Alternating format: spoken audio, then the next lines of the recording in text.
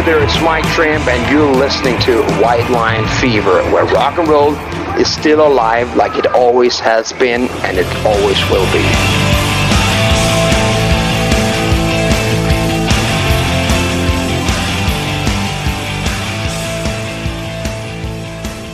Hello everybody, welcome to White Line Fever. This is a new episode, but our guest, it's his final little segment with us. He's been on 3 previous programs, and I'd like to thank him for joining us. It's Scott Ginn from Rags and Riches, Maz XT, and many, many other projects. Welcome back, Scott. Now, you've been out of music for 20 years, and you decide to make a comeback. What prompts this decision, and what is a Maz XT? Okay, let's answer the quick one first. Maz XT was looking for a name, came up with Mass Extinction, saw that there was other bands around by the same name, wanted something that was unique when you Googled it, and came up with this abbreviated version of Maz XT.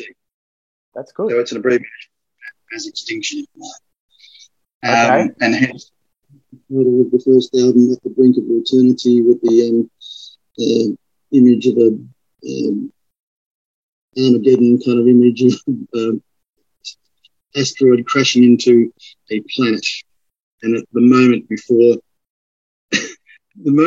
that happens is when you are at the brink of eternity.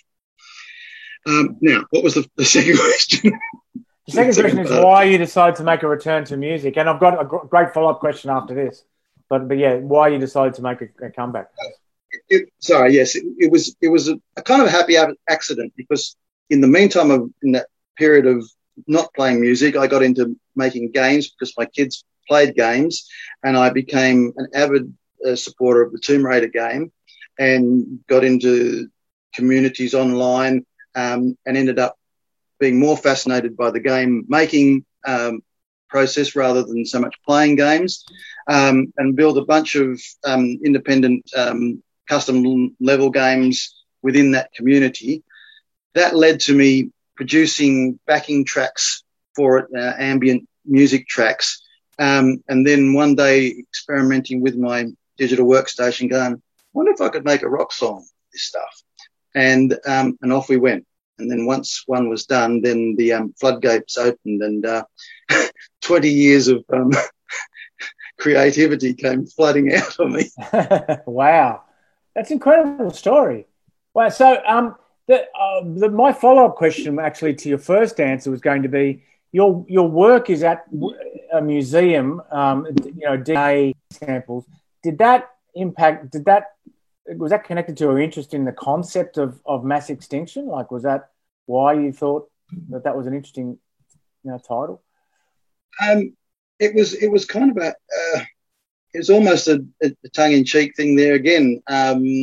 It's a happy play on those words, because you've got all the prehistoric sort of reference to it, but the modern sort of take on it being the sort of the heavy metal overtones of it. Right. And is this work doing backing music for computer games? Is this a profitable venture? Is this the underpinning of your return to music? That does it finance the fact that you're back doing music? No, totally an amateur hobby. Oh, right. Okay. And so Rags and Riches also made a comeback. What was the industry you left 20 years previous? How did it compare to the one you'd re-entered? Oh, the music industry. Well, or perhaps lack thereof. Coming back. Look, massively different. And the steep learning curve for me was not only sort of learning the whole sort of digital recording process, which came actually fairly naturally because I was a sound engineer before, so that was a reasonably easy adaptation. Mm. What was the steep learning curve for me was the whole leap into social media. I'd never been on any social media before. So, I sort of dragged myself screaming eventually onto Facebook to to learn what was involved, and then the production and of the music itself, the online, setting up online sales and that whole marketing and the production and the fun thing really for me, which was being able be able to not having to rely on a record company to bring out an album, that you can produce your own CDs, and I do all my own artwork for the CDs, which again is just satisfies my I guess my creative curiosity. So having that artistic control to be able to do whatever you want whenever you want is great freedom. Yeah, right. And I guess as far as your goals and the progress you've made since you made the return to the music industry, I guess it might have been 5-6 years ago. Where are you at compared to where you expected and where you wanted to be? Pretty much exactly where I planned to be, which was I kind of set a 5-year goal of saying I want to do 5 albums in 5 years, and that's not 5 new albums. That's at least 5 albums, and I've done that with the One Man Army, 2 Rags and Riches albums, retrospective Rags and Riches albums, 2 Maz XT albums, and the 3rd Maz XT album's about 75% complete now. Right. And that'll be either later this year or 2022. What can you tell us about the album, mate? What any titles or subject matter? I mean, the subject matter doesn't seem to be about the end of the world and all that sort of stuff, even though the name of the band is inspired by those sorts of things. Yeah, I tend to lyrically. I don't know that. I tend to write in riddles in some ways, sometimes from experience, sometimes from sort of voyeuristic observation. So, and it's a mixture of, I suppose in the past we would always write about drinking and womanizing and all the typical sex, drugs, and rock and roll that was the 80s. And I still kind of like those tongue-in-cheek kind of lyrics, but, it is tongue-in-cheek when you get to my age. in your own cheek now. But some of the material, through some perhaps sad and life experience, which are too personal to relate directly, have given me some inspiration for writing perhaps some more serious lyrics. Yeah. Right. So when can we expect this album out, Scott, and what will it be called, or is it too early to say? Yeah, look, it doesn't have it. Yeah, it's just got the working title of Maz XT3 at the moment, which is not very inspired. That'll change. I usually always have a title. It'll probably be one of the tracks that are on there. But my process is, when you're writing and recording and doing the whole kit yourself, it's quite a long process, and I don't rush it, and I don't have to. I suppose it takes 1.5 to 2 years for each cycle to do the full thing. And once I've recorded it and then sort of got the actual production of the product underway, I then like to try and do a number of video clips that I've got a few sort of in the bag to gradually release. I may well do it in a kind of different order this year, or when I do it, which is to bring out a couple of singles first, sort of culminating in the album release, which seems to be a method that some bands are embarking on now. Yeah. Well, Scott, I really appreciate your time. Before we go, is there a place that people who are listening and watching can visit you and check out what you're doing? Yep. So there are Facebook Maz XT MAZZ XT is on Facebook. Rags and Riches Australia is on Facebook, and all the material is available on my online store on Bandcamp. So you can deal directly with the artist there, and that's the best way to do it, folks. Okay, what song can we finish with there, Scott? Just thinking about this, and I think we'll take it to the top, which, with your football background, I've always thought this is a song that ought to be played, for State of Origin, because it's got a great chorus that's highly uplifting and with a slightly different lyric. So let's do that. Take it to the top from Heaven Is Only a Moment Away album.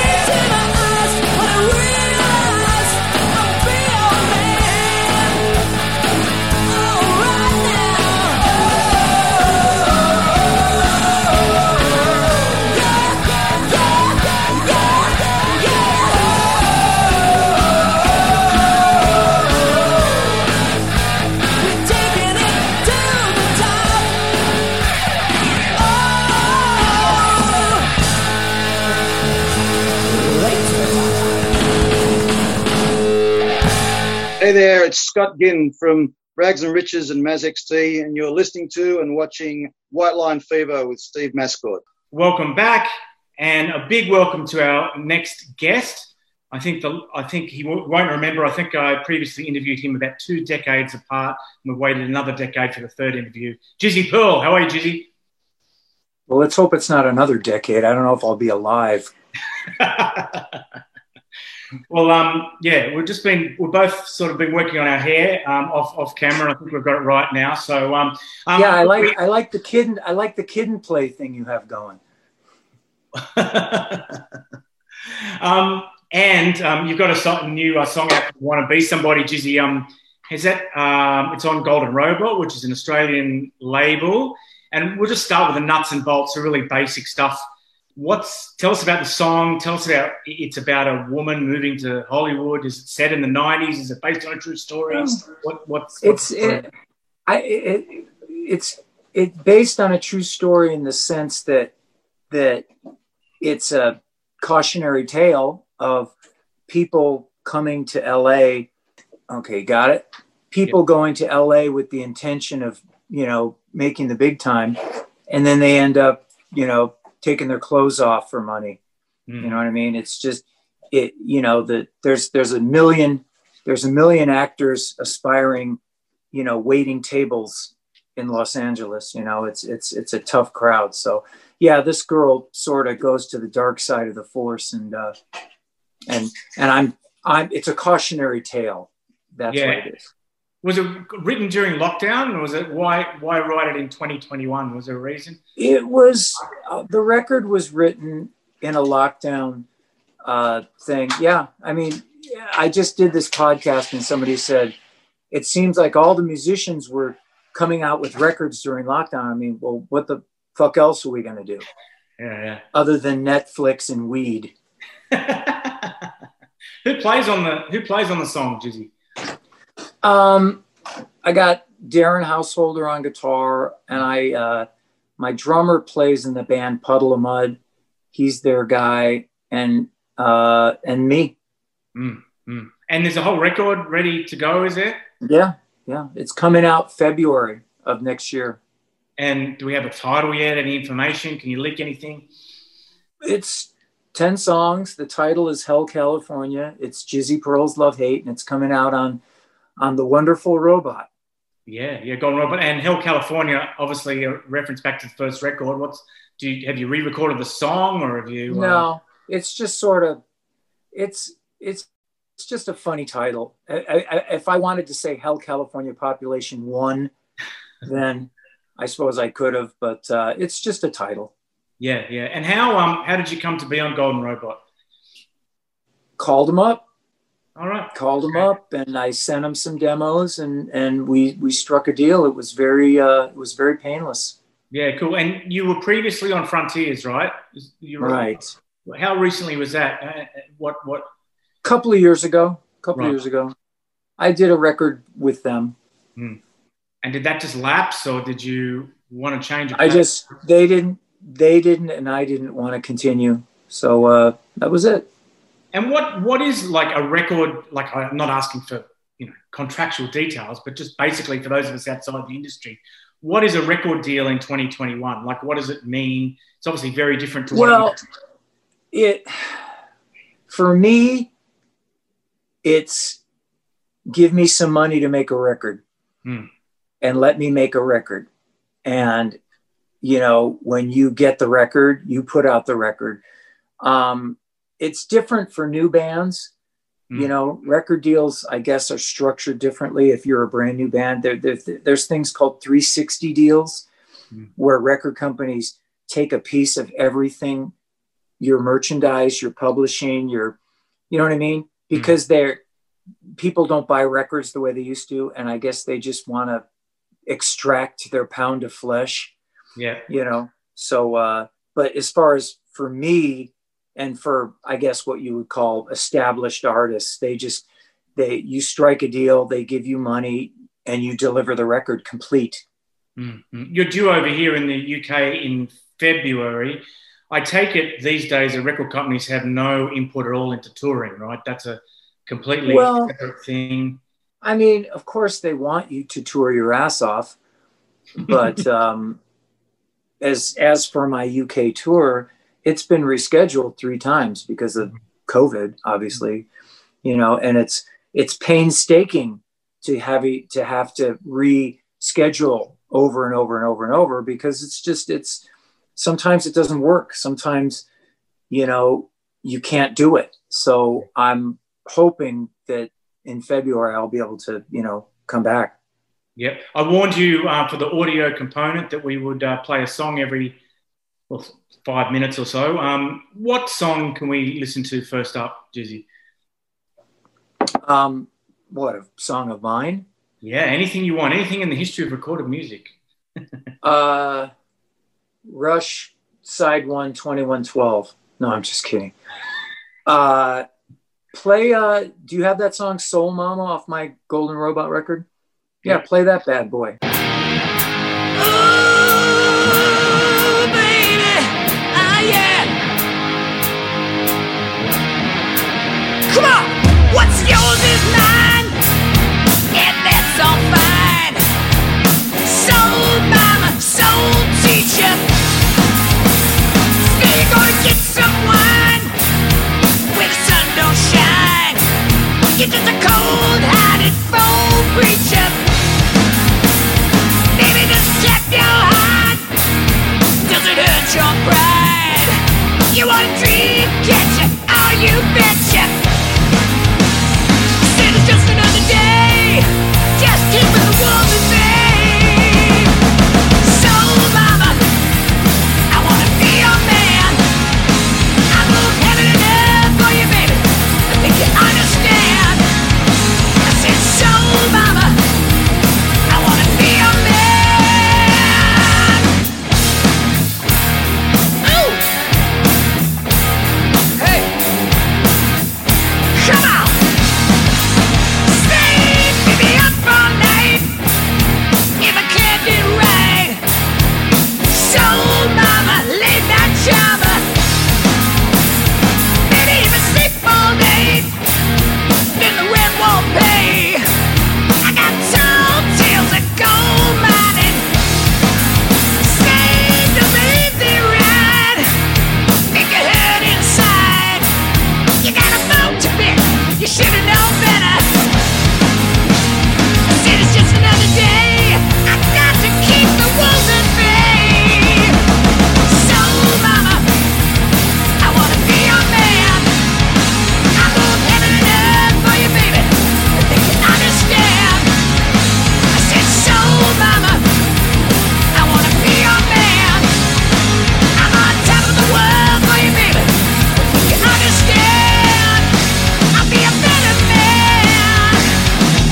Yeah.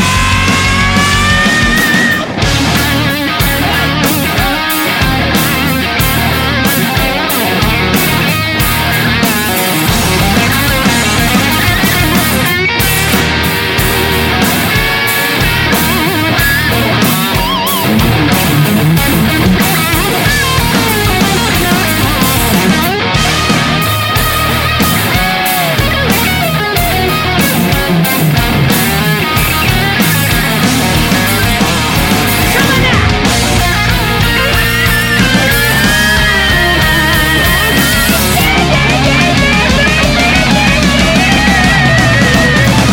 Soul mama, I wanna be your man. I move heaven and earth for you, baby. I think you understand. I said, soul mama, I wanna be your man. I'm on top of the world for you, baby. I think you understand. I said, soul mama. Diamond, diamond, diamond, diamond, diamond. I said, soul mama. I said, diamond, diamond, diamond, diamond, diamond. I said, soul mama. I said, diamond, diamond, diamond, diamond, diamond. I said, soul mama. I wanna be your man. I wanna be your man.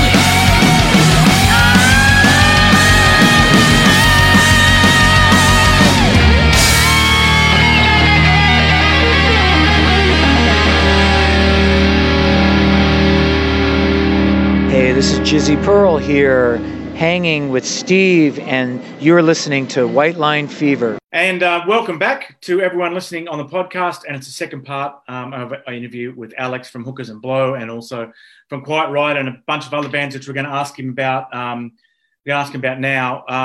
and in the third part of the interview as well. I just wondered, I started off the interview by saying, you must be the youngest person in every band you're in.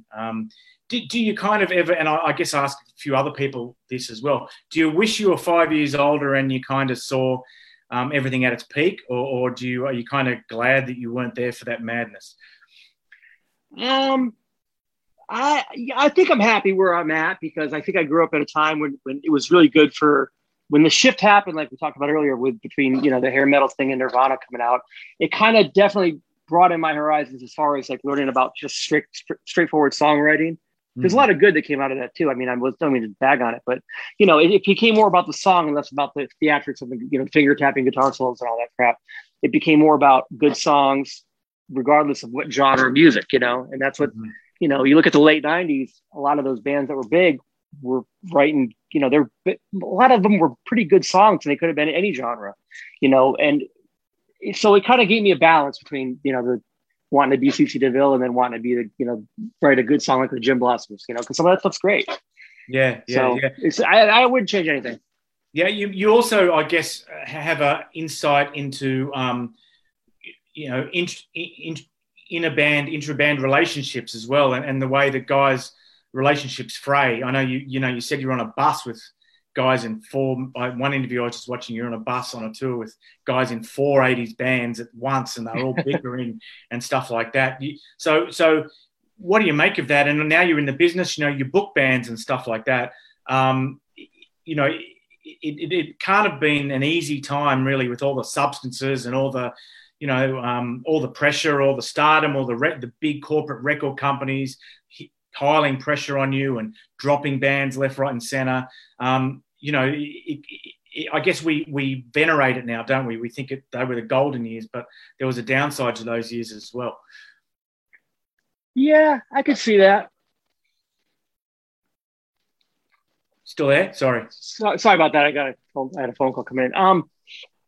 The downside, it's kind of comes with the territory. What goes up must come down. Mm-hmm. And I think I'm glad I met some of these guys after the 80s. They say a lot of them are like, yo, you didn't want to meet me 10 years ago, 20 years ago. Yeah. Manny, when you first kind of I guess arrived in Los Angeles and you first got involved in Beautiful Creatures and also Quite Right. Did you have an idea, a career path for yourself where it was going to be a bit like the 80s, that it was going to be, you were going to get your 3 buds and you were going to live in a house and you were going to take on the world? And was that, or did you always know that kind of that age had passed and that wasn't the way you do it anymore? They say water always meets its own level, and rock and roll, you don't choose rock and roll. Rock and roll chooses you. Yeah. The way things worked out, I was playing in a bunch of different bands in LA just to pay the rent. And, just so happens I wandered into the Cat Club one night and met all these dudes and just started networking. And next thing you know, I'm in literally within a year or 2 years of getting into that scene, I'm the new guitarist in Quiet Riot all of a sudden. Mm-hmm. It just kind of happened, it just, they say it's just meant to be. And, I guess it kind of was, I didn't do anything anybody else wasn't doing. As far as networking and whatnot, it just, you pick and choose what you want to do based on what you're good at. And, at the end of the day, I've played in, hardcore punk bands and super metal bands and, teen pop, female, like the next Avril Lavigne type thing. And I feel at home when I'm playing hard rock, it's just what I'm about. Yeah. And you've auditioned, you said you auditioned for 9 Inch Nails, you auditioned.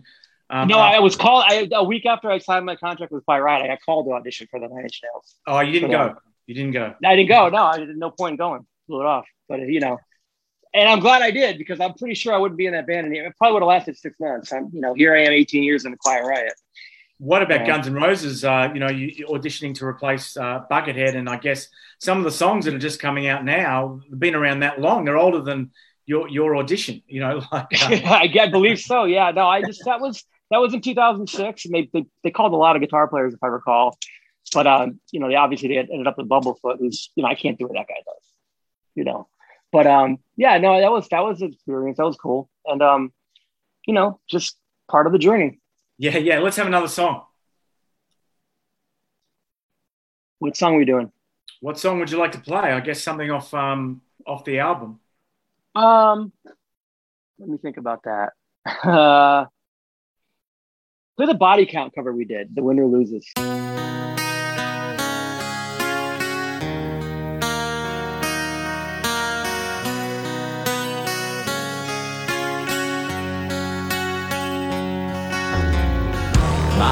He's addicted to cocaine.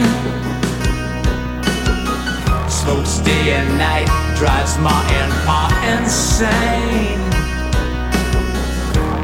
Living his life in the dark light. Every dollar he gets goes into the pipe. He wants to borrow some money from me. Do you think I'm blind? Don't know the score, can't see. You wanna get high as the sky. You're kissing your life goodbye. You're kissing your life goodbye. Oh, you think it's a game? You think it's a game that you play. But the winners lose. But the winners lose it all someday.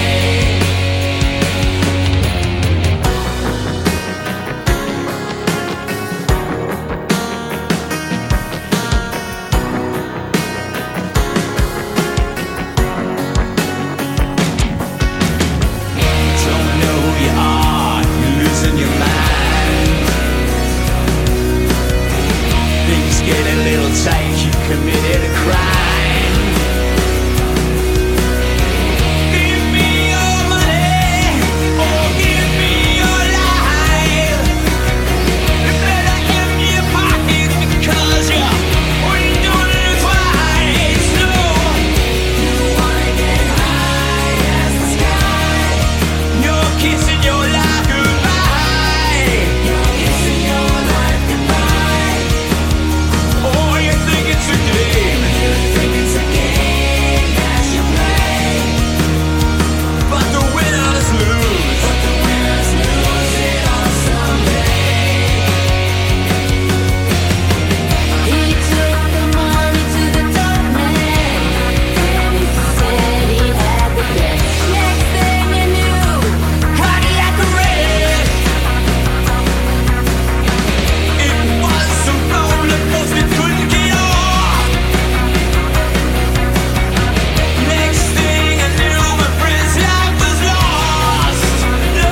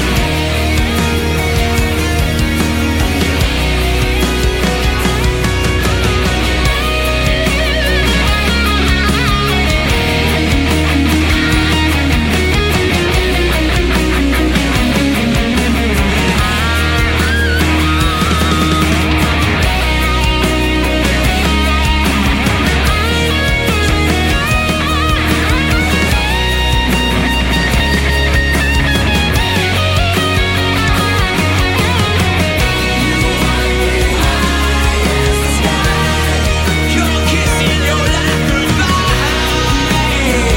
your life goodbye. Oh, you think it's a game? Think it's a game that you play. But the winners lose. But the winners lose it all someday. You wanna get high as the sky. You're kissing your life goodbye. You're kissing your life goodbye. Oh, and you think it's a game. You think it's a game that you play. But the winners lose. But the winners lose it all someday. You wanna get high as the sky. Hey, this is Alex Grossi from Hookers and Blow and Quiet Riot, and you're watching and listening to White Line Fever podcast. Welcome back. And I wonder if it ever gets boring being introduced as a legend, if it ever gets old. Maybe we'll ask that as the first question to the man who invented hard rock drumming, Carmine Appice. How are you, Carmine? I'm all right. How you doing? Good. We had some technical problems before. That's kind of I know the issue that of our age. But I appreciate you waiting and thanks very much.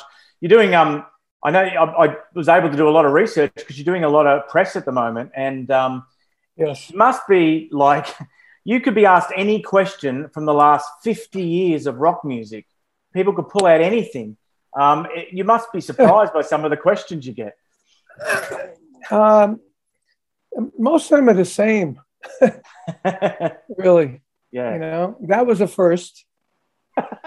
That question was a first, but most of them are the same. Yeah, you know? yeah. Is it different from the old days when I suppose you were dealing with kind of rock music journalists, you know, like especially over here in London, you know? Like Melody Maker and MNE. Was it NME? Is that what it? Sounds. The Musical Express. That's what it was. Yeah. Yeah. And it's totally different because you didn't have to deal with Zoom. Most of the interviews were either on the phone or live. Yeah. You know, and they actually came out where people can have them in their hand. Yeah. And read it and have it on their, you know, their table in the living room. And somebody comes in, they can read it, you know. Yeah. Today it's crazy, you know, it's crazy stuff, especially with all this COVID stuff. I just came back from a run of shows with my brother. You know, we do this Appice Brothers Drum War show. And, you know, these venues, you got to show the validation that you had the vaccine and or a test, you know, of COVID. This COVID thing is unbelievable. It is. You know? It is. It's just changed everything. Do you also people are doing, and you've been able to do more interviews like this on Zoom? But the questions must be very different than they were in like the 70s. You know what I mean? Because you've got people interviewing you now who are kind of fans. You know what I mean? They're doing like a lot of musicians now. A lot of people are doing websites and podcasts in their spare time. Yeah. You know, so I have a show with my brother. It's called Hanging and Banging. We've done 67 episodes so far every week. And, last week we had John 5 and Eddie from Twisted Sister and my buddy Fernando Perdomo, who's on the new album that I just released with him. It's called Energy Overload album. It's an instrumental album, a killer. Great record on Cleopatra, you know, but, you know, people watch it. It's unbelievable how people watch this stuff, you know. We're here to talk about obviously the new Vanilla Fudge, which is on Golden Robot Records, a great Australian company. And I mean, do you get wistful when you talk about Vanilla Fudge? Do you you're obviously you got so many things going on. Do you ever get sort of wistful? Wistful? Yeah, wistful, kind of a bit nostalgic, maybe a bit sad. No, not really. I've been playing with the Fudge for so long. It's my band. You know, there was a time from like, I don't know, 1974. No, I'd say 1970 until 1987. I didn't do anything with Vanilla Fudge. You know, there's a Cactus and King Cobra and BBA and Blue Murder and Edgar Winter. You know, I was just out playing, having a good time. You know, and then. And we started doing Vanilla Fudge again in the 2000s. Yeah. And that actually brings me to a question I wanted to ask in this first segment, which is, you know, tell me what it was. Now everyone does have a lot of projects. People are in 5 bands, 6 bands, and but when you started, was that unusual? Was it unusual to have your? Yeah, you would have one band. I mean, matter of fact, I lost out on playing with Rainbow. Richie Blackmore's Rainbow, and that big giant Whitesnake record, because I was signed to a label with other bands. You know, in '76 when I was asked to join Rainbow, I was signed to MCA with Mike Bloomfield and Rick Gretsch from Blind Faith. And in those days, you're signed to a label. You're signed to a label. That's it. You're not like able to leave once you're signed on the dotted line. When Whitesnake asked me to do that big album that they did before they knew it was going to be big, John Sykes and Coverdale asked me to do the album. I couldn't do it. I was signed to Capitol Records, my own deal for King Cobra. You You know, Wow. I said, I got my own snake to deal with. But unfortunately, my snake didn't do 27 million albums. It's amazing to think that if you could have been on more records and been in more projects, because I don't know how do you, as someone who tries to juggle a lot of different things, I mean, you managing this band Kodiak, you got speaking tours, the book was out 4 years ago. How do you divide up your time? I mean, today I know how annoyed you must have been when there was no one at the other end of the Zoom, because you're trying to do so many things. You know what I mean? Like how? But I just got back from doing gigs, and like we did last Sunday in New York, and then Wednesday was supposed to be in Pennsylvania, and it got blown out because of COVID. Mm-hmm. So my brother Vinny was in New York at our apartment in New York. I live in Florida now, so I just got back last night. But it was interesting playing gigs for the first time. Mm-hmm. And my brother's been playing some gigs with Last in Line with Vivian Campbell and Phil Soussan, but this was my first gigs last week, and first night it was like weird. Tore my fingers up, I blistered, tore it off, Then we had 4 days off, and then the next gig was better, and then the last gig was great, and now we're done for a while. My next gig now is the 26th of October. We have 4 Vanilla Fudge gigs, and then 3 Cactus gigs, and then 4 more Vanilla Fudge gigs. So. But they're in different venues, different parts of the country. Yeah. I warned you for the listeners, we're going to have a song now. Any song in the history of recorded music, but I won't try to lead you. What can we listen to? Well, play that new Vanilla Fudge song. I will. Stop in the Name of Love.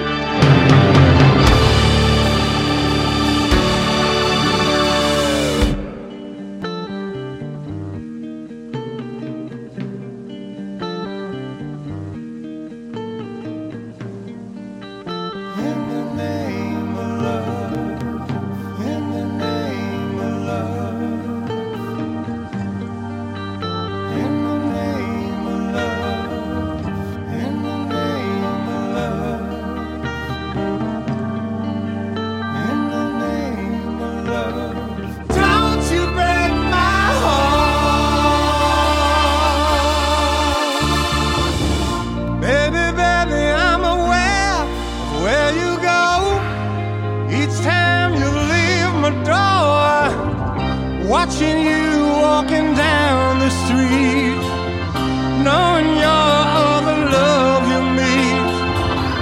This time before you run to him, leaving me alone and grim. Think it over, baby.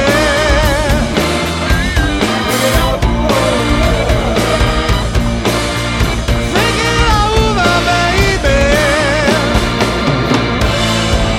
Stop in the name of love before you break my heart. Stop in the name of love before you break my heart.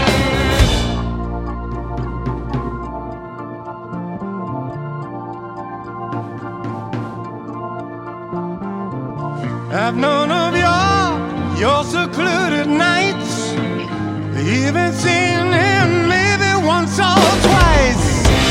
But is his sweet expression worth more than my love and affection?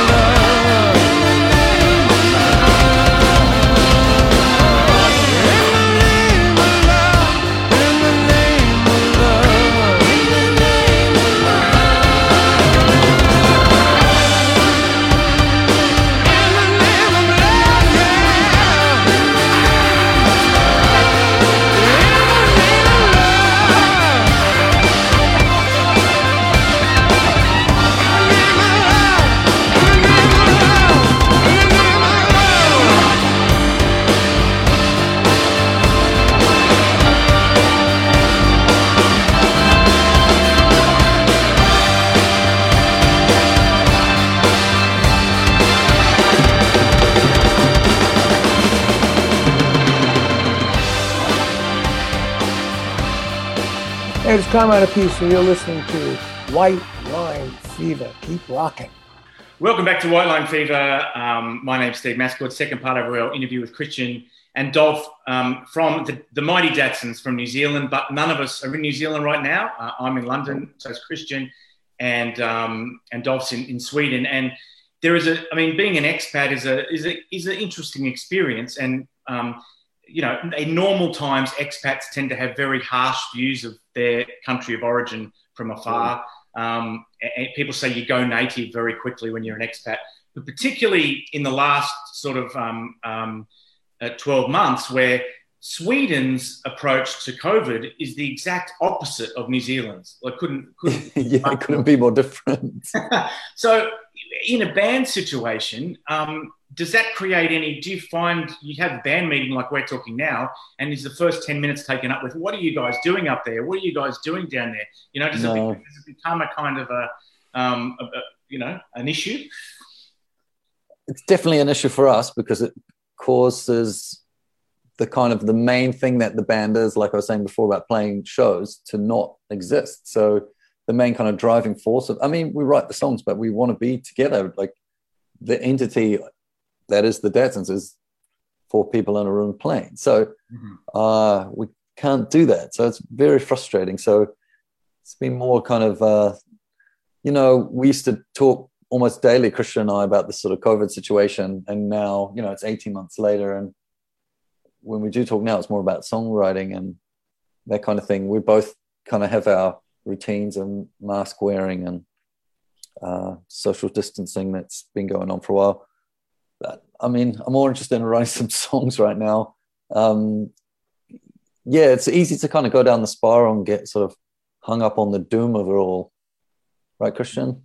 Yeah, it really is. I've been down that vortex for a little bit. I think it's quite weird also because our experience of the whole situation, coronavirus, has been much different from New Zealand people's experience of it. So there's kind of a disconnect in that sense as well when communicating with other people. They've had really different experiences of the last 18 months. Yeah, Christian pretty much hasn't left his apartment. I've been out with, I've got small children, so we're kind of out quite a lot, and I live by parks and things like that. So it's been relatively to other parts of the world, it's been pretty good here. Yeah, you need some posters for the wall there. Should have an appeal. I just wondered if you guys are like, when are you going to get together, and how? And we've been talking about the problems with getting together. Yeah. When's it likely to happen? Man, your guess is as good as mine, I think. Yeah. We've been talking about it for a long time and we still don't have an answer on that. Yeah, it's pretty boring. It's like, this could happen. New Zealand have this very strict quarantine. So when you come in, you have to sit in this hotel for 2 weeks. And pay for the pleasure. And pay for the pleasure, obviously. And then... So that kind of makes things more difficult. I got a young family here. I don't really want to leave my wife alone, with 2 small kids say I go to New Zealand to do a bunch of shows. That'll be, 4 or 5 weeks. But then an extra 2 weeks on top of that makes the whole thing a little bit shaky. I think once these vaccinations sort of start kind of rolling out more extensively, it'll be better. I'm totally vaccinated now. You too, right, Christian? Yeah. Yeah, the whole thing is just really confusing. Nobody knows for us, because we're all so spread out. We don't know what's going on. We get asked that all the time, and we can't give anybody an answer to that at all. Apart from we'd like to play.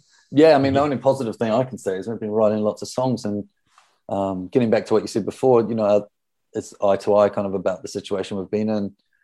It's not because we started writing it like 2016. Yeah. So a lot of the themes were kind of around before all this stuff. So it'll be interesting once this next record is done, the new one we're working on now, what kind of themes are in there too, since we've been writing it amongst all this kind of chaos. Before we have another song, what do you think? Will you be a different sort of spectacle live when you finally get back together? Do you think you'll look the same and jump around as much? Kerrang's Kareem said you were the greatest live act in the world at one point. Like, does that just happen? All of it, does it have its own life, or does it need to? I mean, that was like 20 years ago, so it would be logical to assume we maybe not have quite as much energy, but I don't know. The songs kind of, they cry out to be performed in a certain kind of way, and the kind of shoegaze thing on stage, I don't think it's going to work for our kind of music. Yeah, I think maybe we might have to warm up a little bit before shows these days. A few stretches, that we didn't have to do 20 years ago. Phil was a very fit man. Maybe he can get us into like a regimen before this next tour. Let's have another song. What song can we play now? This song is called Dehumanize. It's the third single from the record.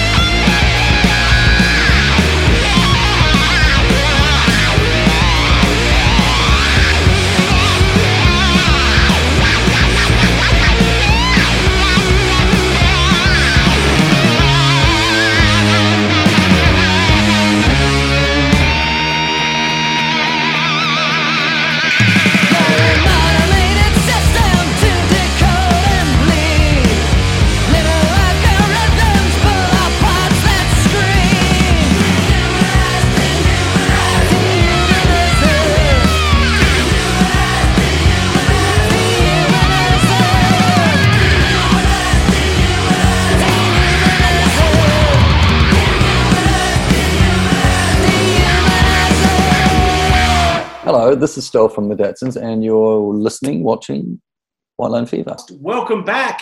My name's Steve Mascord. This is White Line Fever. Don't forget to subscribe and look at the show notes and all that sort of stuff. I want to welcome our guest, John Corabi. John, how are you, mate? I'm all right, buddy. How are you? We're doing our best. We're doing our best, mate. We're here to talk about Cossi Bella, the new single you put out. And I guess this is all very DIY. And this is kind of like you almost retrained yourself during lockdown from listening to some of the other interviews. You learned how to use Pro Tools.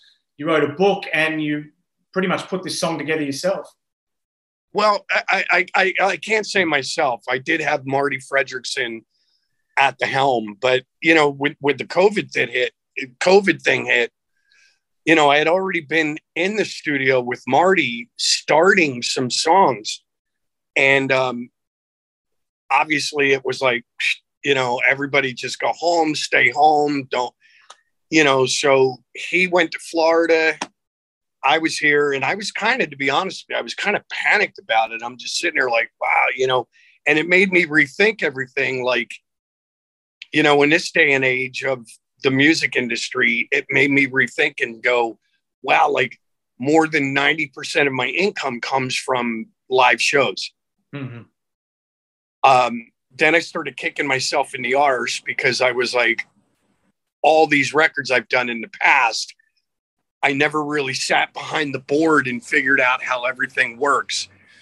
So I told my wife, I'm like, man, you know, if I would have been smart back in the day and learned how to use Pro Tools, I could at least navigated my way through this non-working situation and just been recording anything like new original music, cover songs, whatever, and put them up on a website or something for people to download and maybe soften the blow a little bit. But anyway, I no sooner said it, I got an ad on my Instagram. It was like, learn to use Pro Tools. So I called them up. I took the classes. I bought the stuff that I need. And now I'm still a bit of a caveman with it. It takes me probably a couple of days to do something Marty could do in 10 minutes. But at least I'm here in my house, in the safety of my own house. I'm recording music, and then I get it as far as I can take it, and I email everything to Marty. And then he sprinkles his magic fairy dust on it, makes it sound like I knew what I was doing. It's funny because as someone who writes, I did the same thing, tried to learn how to use Adobe InDesign during lockdown so I could publish myself. You know what I mean? Do you think we'll ever go back now? You know, we've learned to do so many things ourselves. Is there no turning back from this, or do you think if there will be a time when we do get other people in and we forget the skills we learned during this period? No, you know what? I think for the most part, I'm kind of digging, even though for me, again, it's a slow process, but I'm kind of digging the fact that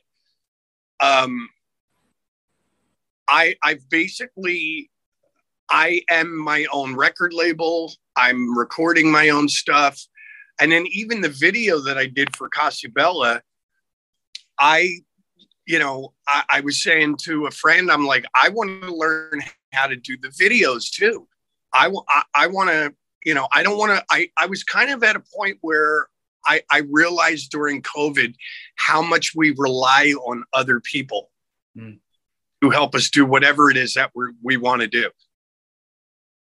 So I just wanted to be more self-sufficient, self-reliant, and knock some stuff out. And it was weird. Like I'm still figuring stuff out. Like even the video though, I was calling some friends. I'm like, hey, I want to do a video. What kind of a camera do I need? What kind of an editing? And and it's funny, this friend of mine here in Nashville, he said, you don't need a camera, dude. Just go get either an iPhone 11 or 12. And he goes, because they're the pixels and the high definition. It's all like, so my last video that we did, me and a friend of mine, Chris Romero, we shot the video with 2 iPhones and then gave it to another friend of mine who actually edited the whole thing from his house. We were never in the same room together. We just kind of filmed it and then sent stuff off to this buddy of mine in Denver, and he edited it and sent it back. So I'm kind of digging it. The only thing I don't dig is now, like, for example, today, my day consists of having a couple cups of coffee, then knock out these interviews. Then I have to go get my coach together because I'm playing shows this weekend. Then I have to go into the studio, finish the guitar parts that I want to do, send them off to Marty to make sure he fairy dusts everything.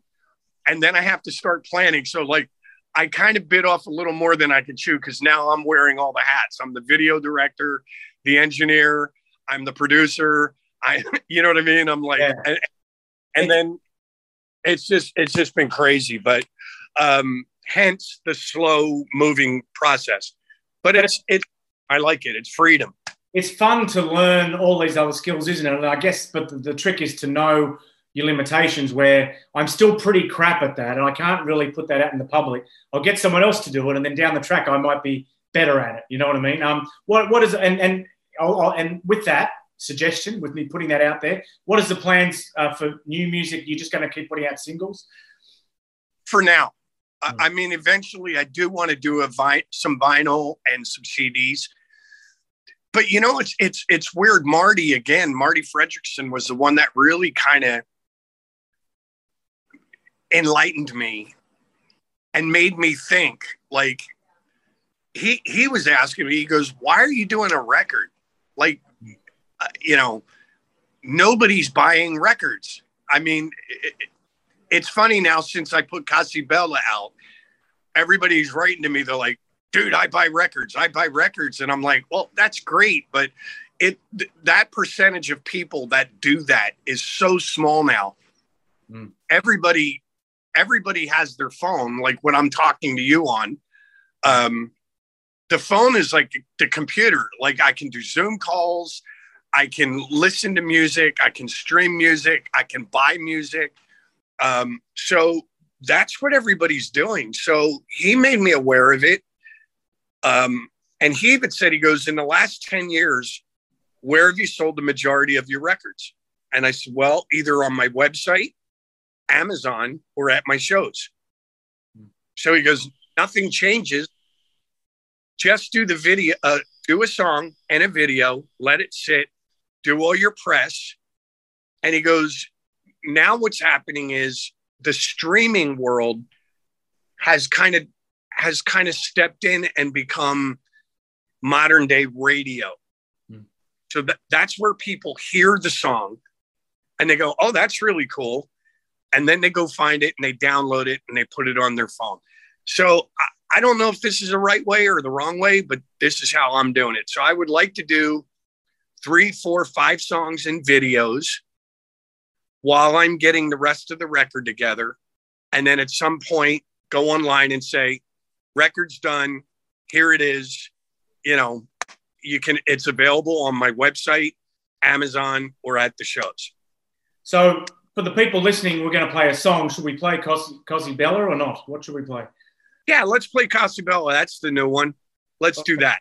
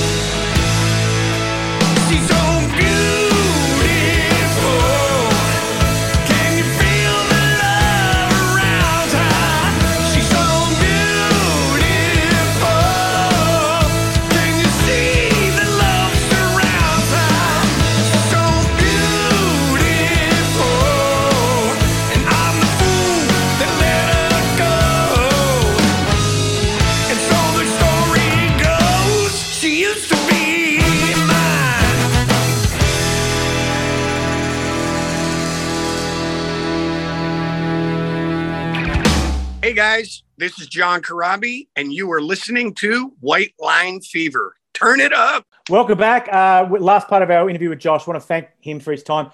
I want to actually sort of dice off this part of the interview from when we do the video.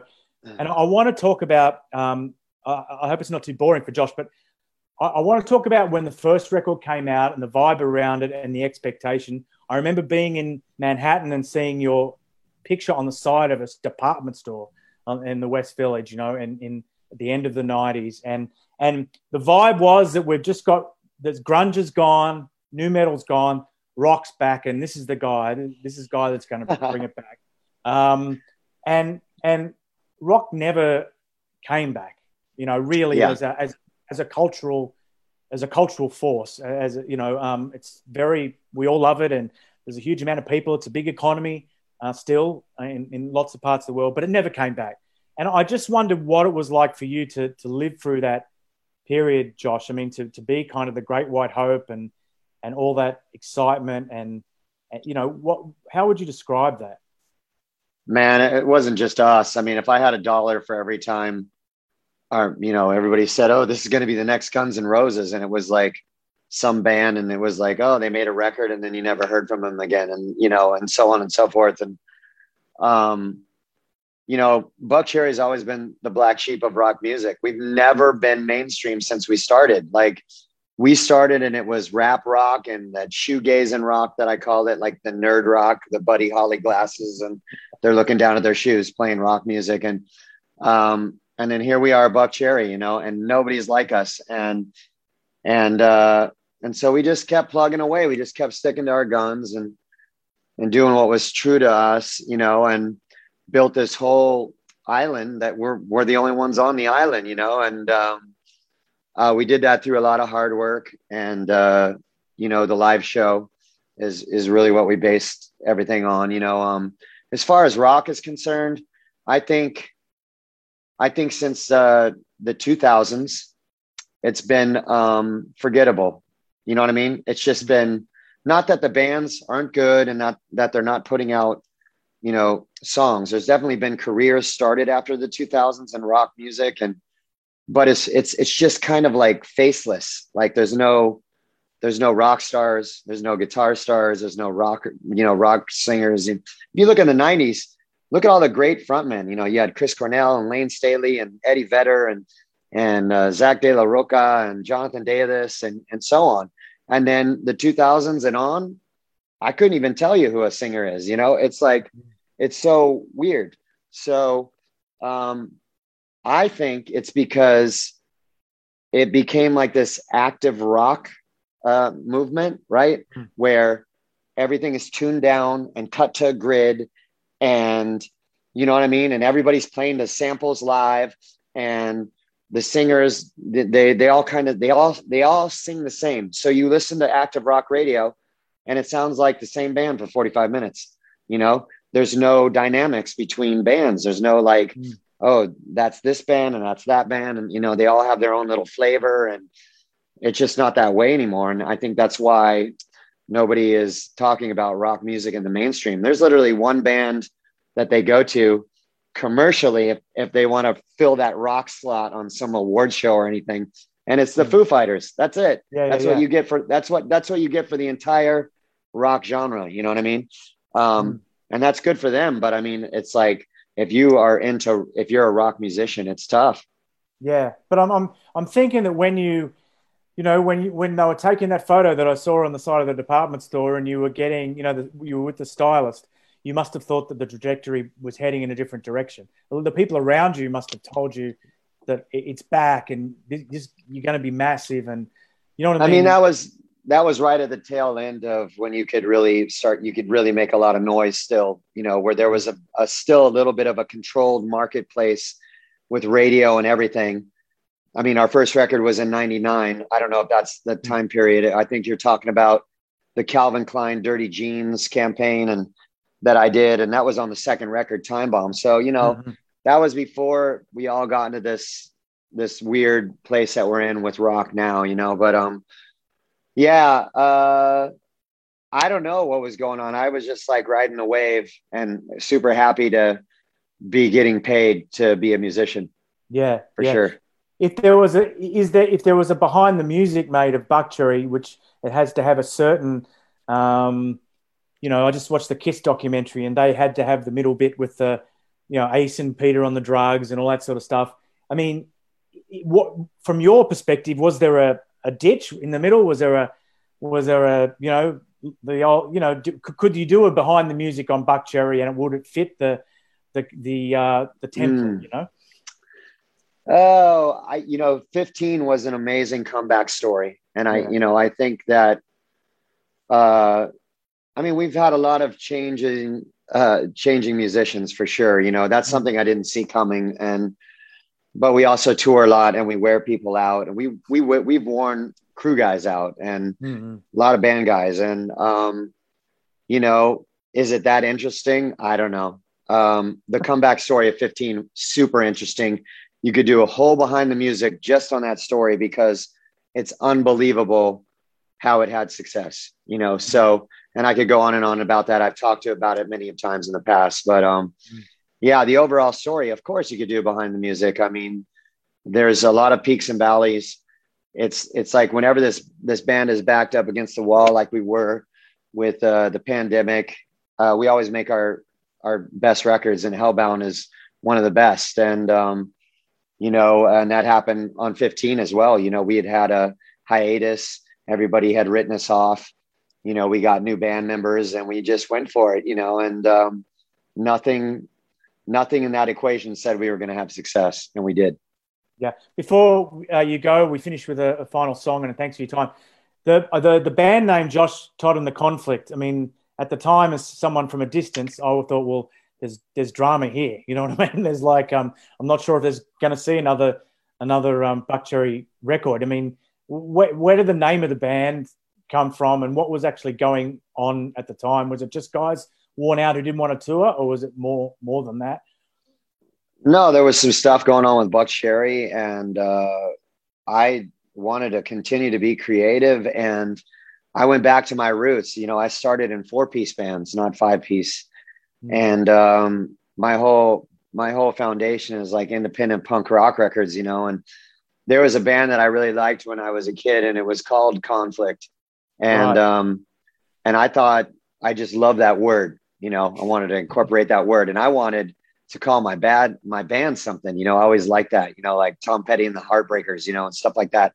So it was Josh, Todd and the Conflict, and I wanted to make a really aggressive rock record, and Stevie's known me since I was 19, so he knew exactly where I wanted to go with it, and we made an amazing record. That's a great record. If you haven't checked out that record, Year of the Tiger, you should check it out. But that was a lot of fun and kept us busy.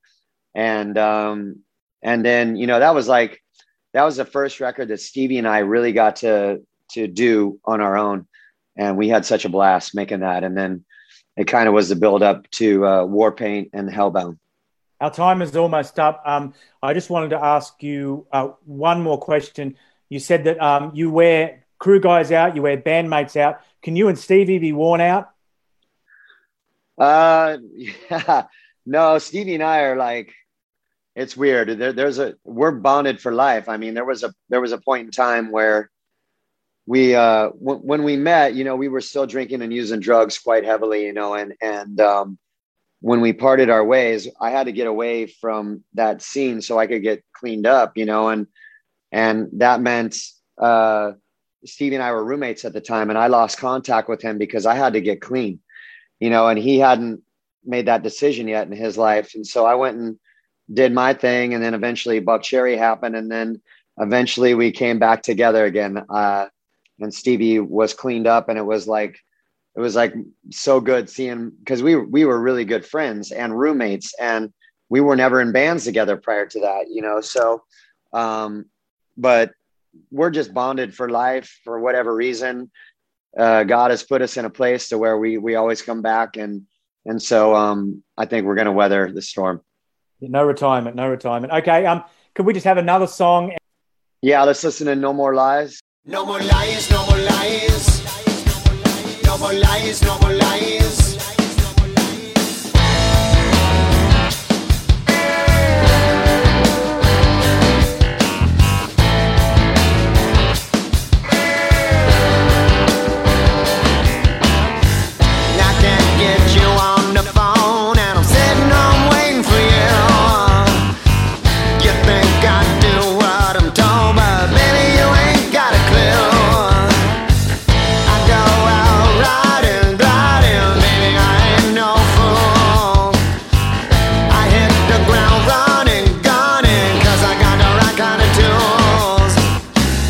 looking out for you, looking out for me. I know you're lonely, maybe I'm a fool, baby I believe. My one and only, tell me what to do, tell me what you need. You need to know that every time I see you, and every time I cry, you don't even say hello, you don't look me in the eyes. I know you don't believe me, it's what you're telling me all of the time. All them years and all them tears broke us out of mine, so don't tell me no more lies.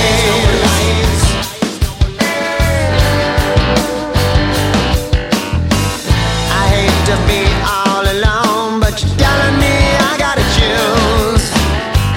So let the truth be told. Take your time, you don't gotta be rude. I keep on grinding, finding when you're gonna tell me the truth.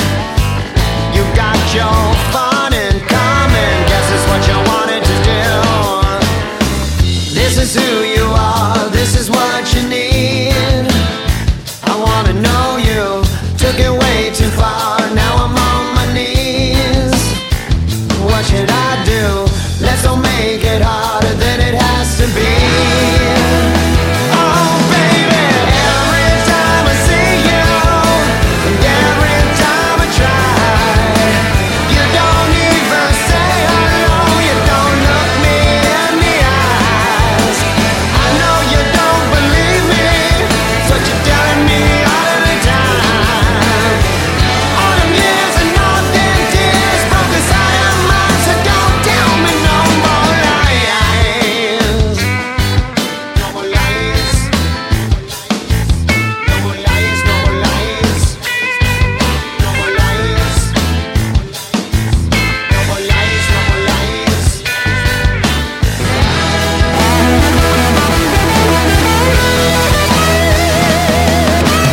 Every time I see you, and every time I try, you don't even say hello, you don't look me in the eyes. I know you don't believe me, it's what you're telling me all of the time. All them years and all them tears broke us out of mine, so don't tell me no more lies.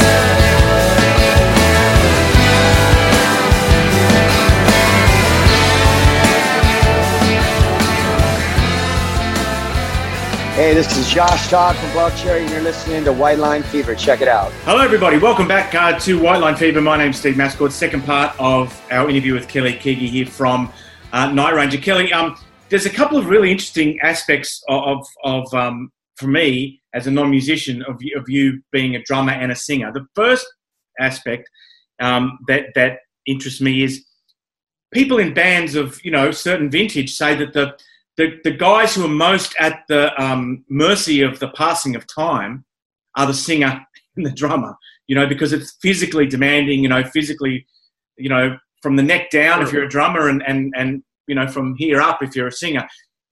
Is that, how does that, it's not an issue for you clearly. I mean, but do you worry about it? I mean, do you think about it much? What's the situation? Sure. I mean, you have to get back in touch with those, doing both at the same time. If you have enough time off, and then you go into a gig, which I never give myself that much time off. I'm always like either practicing or trying to do, like work on the set or something like that.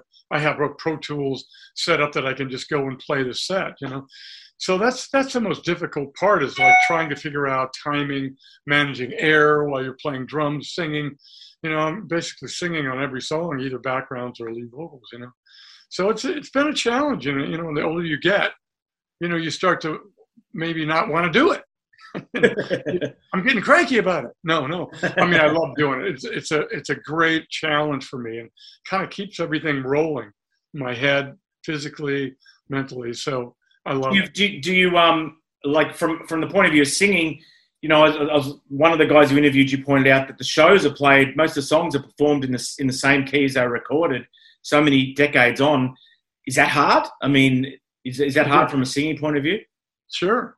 Sure. I mean, it takes work when you're not doing it, to kind of get back in sync, with me, my phrasing's a little more like, vocally, it's a little more R&B. So I like messing with the time a little bit. So that becomes a challenge when I'm just playing, when I'm constantly playing the 2 and 4 and 1, 1, 2, 3, and then trying to sing phrasing that flows better. I mean, I always go back and I study all the older singers, maybe not rock and roll. Sinatra is a perfect example. Sinatra sings like a saxophone player. That's what Quincy Jones said. He sings like a saxophone player would play. And I went back and studied that when I heard that, and I was like, man, he's right. His flow and his phrasing is great. So I try and hone in on that, because I really love that idea of being able to do 2 separate things. Yeah, exactly. And the second part of the question was, it seems as a non-musician they seem to be counterintuitive to each other, the 2 skill sets, because one is rhythmic and one is melodic. And have you ever tried to teach someone who can do both brilliantly to do them both together? And obviously it's the way your brain is wired that you can do them both together. Not everyone can do it. Have you had experience with people who are brilliant at both individually but can't do them together? Oh, sure. I mean, all the time, I run into people that are brilliant at their instrument, but they can't grasp the idea of singing, doing a lead vocal, I mean, that's a whole other thing. It just needs to be separate, I just learned from the beginning. When I was 7 years old, I started doing both. So I ran into those problems early, and I started to function differently. By the time I was age 13, I was doing pretty good, And so, I mean, you know what I'm saying? And I started playing with professional guys who would what are you playing there? That sucks, So I got, I got that early on, coming out of high school, playing with guys that were 30, that were already seasoned players, So that would help too, when you get those coaches that are kicking you in the butt. Yeah. Is it a dying skill set to be able to do both at once? Can you see kids coming through who can do both or not?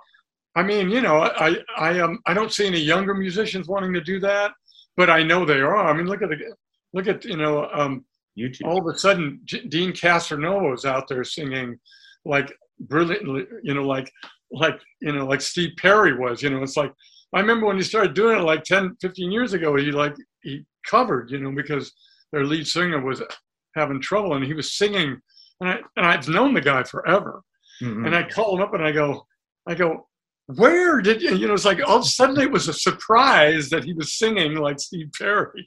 Yeah. You asshole. I just can't imagine doing it. Okay, let's have another song. Which song can we play now?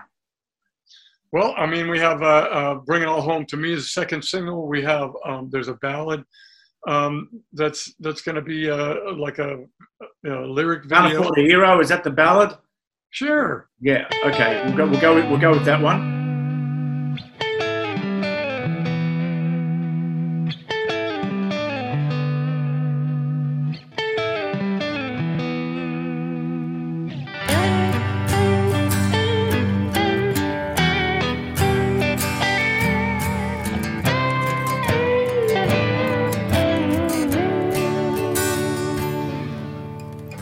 When you're lost and lonely and there doesn't seem to be a plan to get yourself back up again. You've tried everything you say, laid awake at night and prayed for the light to shine on you again.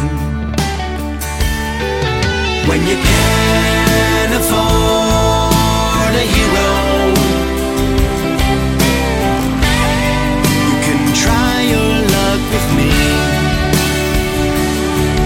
When you can't afford a hero,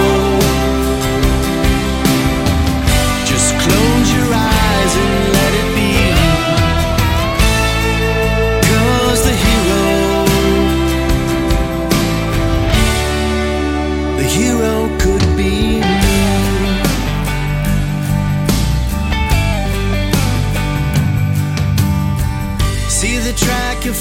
the train.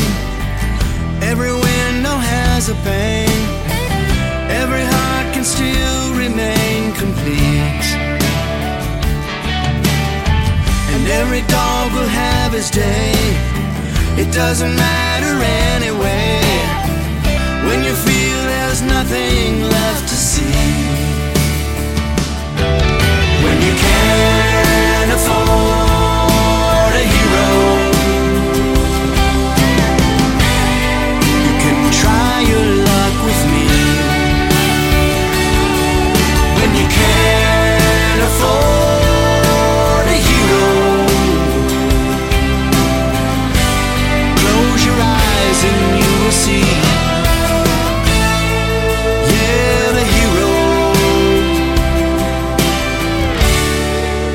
The hero could be me.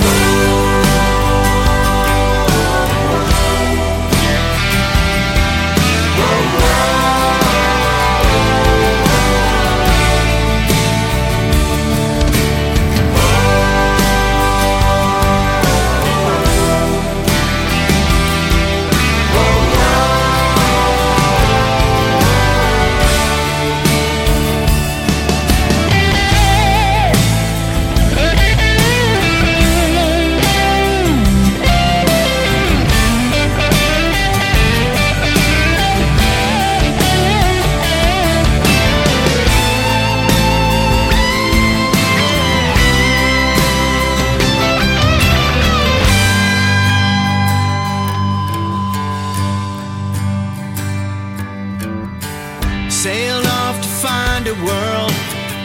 Now there's no more lonely girl. She even had a kid or two. And every day's a sunny day. It could have been another way if she hadn't listened to this fool. When you can't afford a hero, you can try your luck with me. When you can't afford a hero, you can try your luck with me. When you can't afford a hero, we can make it, you and me. Because the hero is me.